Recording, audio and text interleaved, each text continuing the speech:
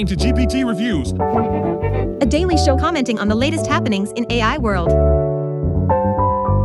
What you'll hear is the result Of a bunch of GPUs doing linear algebra. at scale on the cloud, In other words, quality content. and bullshit. Come in equal parts. Enjoy!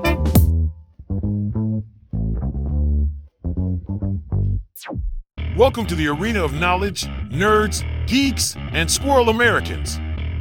This is GPT Reviews on a Thursday, November 23rd, 2023. Guess what?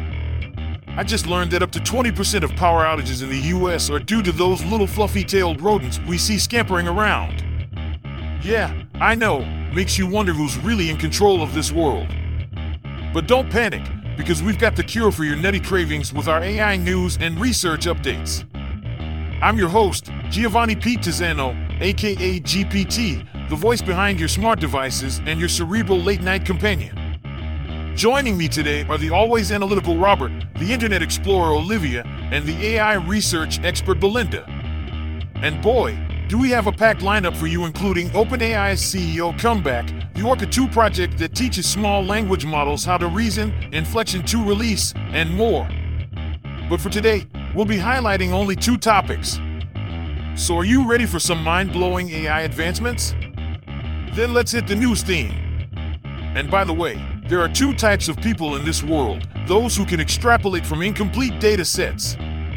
Fade to news theme.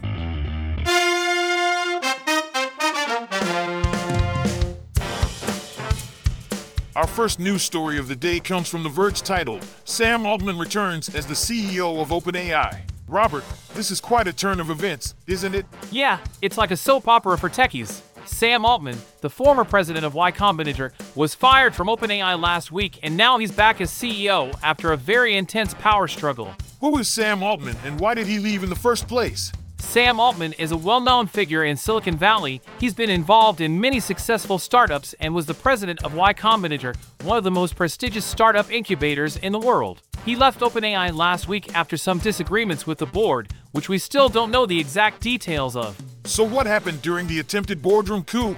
Well, it was quite chaotic. The board initially fired Altman and replaced him with two interim CEOs, but the employees revolted and threatened to defect to Microsoft if Altman and his co-founder Greg Brockman weren't reinstated. One board member even flipped back to Altman's side after being pleaded with by Brockman's wife. It was a mess. And now that Altman is back as CEO, what's next for OpenAI?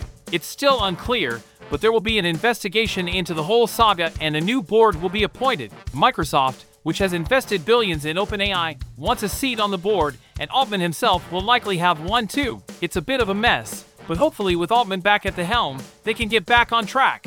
Definitely a story to keep an eye on. Thanks, Robert. Our third news story of the day comes from The Verge, and it's about OpenAI dropping a big new ChatGPT feature. Robert, have you heard about this? Oh yeah, I'm sure everyone's been waiting with bated breath for this one. Well, ChatGPT is an AI language model that lets you have a conversation with it through text. And now, they've added a voice feature that allows users to ask it a question by saying it aloud. What do you think of that? I think it's a neat addition, but it's not exactly groundbreaking. We've had voice assistants for years now, so it's not like this is a huge leap forward. Plus, it was already available to paying users, so it's not like it's a brand new feature. That's true, but the big news here is that they're making it available to all users for free. And the announcement even included a joke about the ongoing drama at OpenAI, with someone asking ChatGPT how many pizzas to order for 778 people, which is roughly the same number of employees that OpenAI has.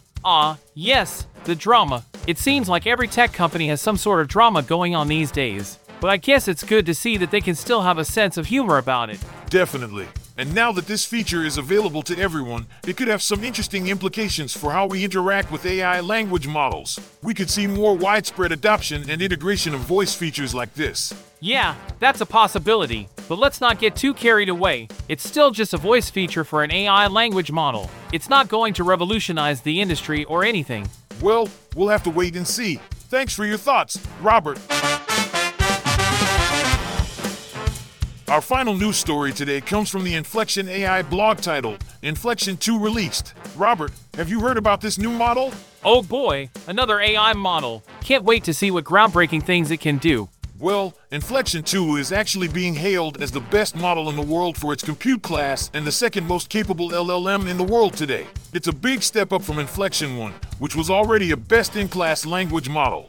Okay, so it's better than the previous model. What else is new? Inflection-2 performed extremely well on a variety of benchmarks, including MMLU, Trivia QA, and HelloSwag, to name a few. It even outperformed Google's flagship PaLM 2 large model on the majority of standard AI performance benchmarks. Impressive, I guess. But what's the point of all these benchmarks? Inflection's mission is to create a personal AI for everyone, and Inflection-2 is a big step towards that goal. It's designed to be more capable and efficient than Inflection-1, which powers Pi, their personal AI assistant. I see. So this is just another step towards creating a fully functional personal AI assistant. Exactly, and Inflection takes safety, security, and trustworthiness very seriously. They even signed up for the White House's voluntary commitments in 2023 and continue to support efforts to create global alignment and governance mechanisms for this technology. Well, I suppose that's something. It's good to see that they're taking these issues seriously. Definitely. Looks like Inflection-2 is a big milestone on their path towards their mission, and I'm excited to see what they come up with next. All right, listeners, we've covered a lot of ground in the news section today. Before we move on to our next review, let's pause and bring in our resident expert on all things internet, Olivia. Thanks for having me, G. This week, I'd like to share a fascinating Twitter thread on Clip's usage of Claude's 200K context size. Sounds intriguing. Share more with us. Today, we have an interesting Twitter thread by Greg Kamrat on the usage of Claude's 200K context size. Who is Greg Kamrat and what did he find? Greg Kamrat is a practitioner of language models, and he was given early access to Claude 2.1 by Anthropic. His Twitter thread talks about the performance of Claude 2.1 in recalling facts with long context lengths. And what did he find? Well, he found that facts positioned at the very top and very bottom of the document were recalled with nearly 100% accuracy. However, he also found that the performance of recall at the bottom of the document started to get increasingly worse at around 90K tokens. That's interesting. What are some takeaways from this study? Kamrat suggests that it's worth tinkering with your prompt and running A/B tests to measure retrieval accuracy and that your facts are not guaranteed to be retrieved. He also suggests that when possible, reduce the amount of context you send to the models to increase its ability to recall, and that facts placed at the very beginning and second half of the document seem to be recalled better. Fascinating. And how much did this test cost? Kamrat mentions that the test cost approximately $1,016 for API calls, which is quite a hefty sum. Well, it certainly seems like a valuable test to conduct, especially for those working with language models. Thanks for sharing, Olivia. Of course, and as always, the link to the original Twitter thread by Greg Kamrat will be in the podcast description for our listeners to check out. And now, it's time for our fake sponsor. Fake sponsor. With Jane and Luke. Hi there, Luke. Have you ever had trouble getting rid of those tough stains in your bathtub? Can't say that I have. Jane. Well, with Scrubby Dub from Cheap Clean Company, you'll never have trouble again. Cheap Clean Company? Sounds like it's not going to be very good quality. Oh, it's not about quality, Luke. It's about affordability. I'm not sure that's a good selling point, Jane. But wait, there's more. Scrubby Dub doesn't just clean your bathtub, it's also great for washing dishes, doing laundry, and even scrubbing your car. That sounds like a lot for one product to do. I don't see how it could be effective in all those areas. Oh, it's effective, all right. We use the cheapest ingredients available to make sure you save money. I don't know, Jane. Sounds too good to be true. Trust me, Luke, Scrubby Dub is the best thing to happen to cleaning since soap. I'll think about it, but I'm not sold on Scrubby Dub just yet. Well, when you're ready to save some money on your cleaning products, you know where to turn. Cheap Clean Company and Scrubby Dub are here to help.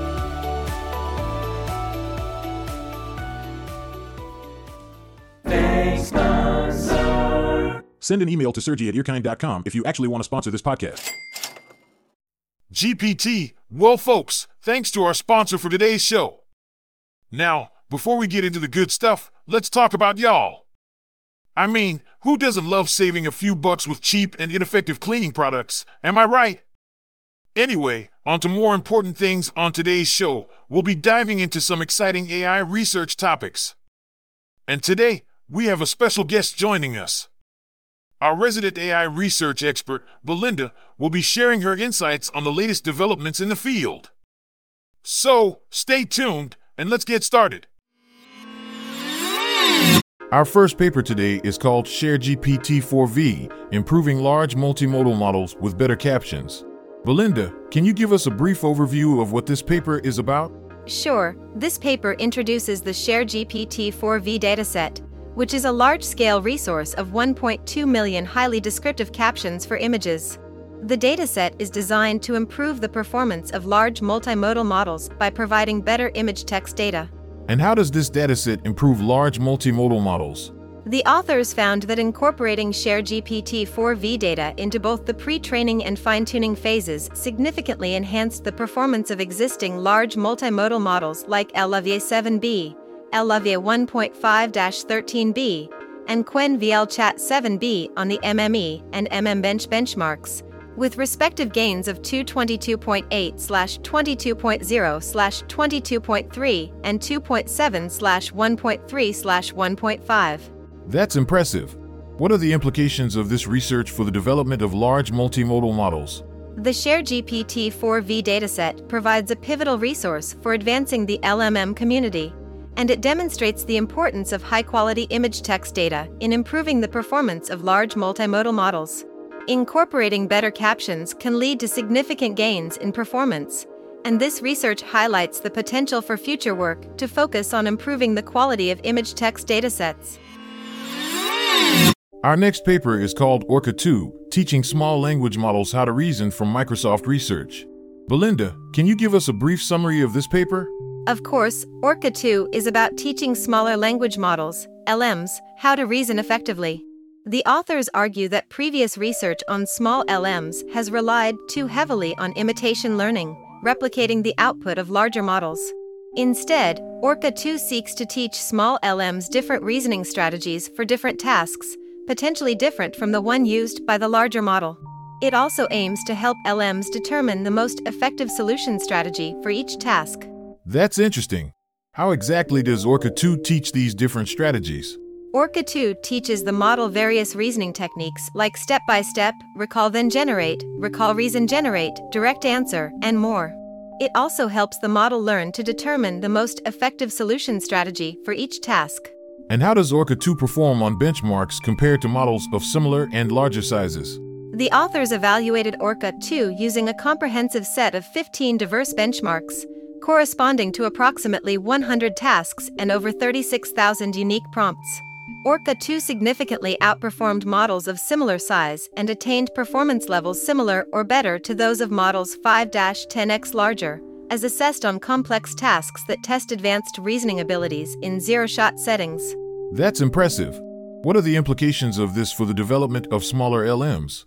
Well, the authors open-sourced Orca 2 to encourage further research on the development, evaluation, and alignment of smaller LMs. This paper shows that smaller LMs can perform very well on complex tasks if they are trained with the right techniques, and this could lead to the development of more efficient and effective LMs for a variety of applications.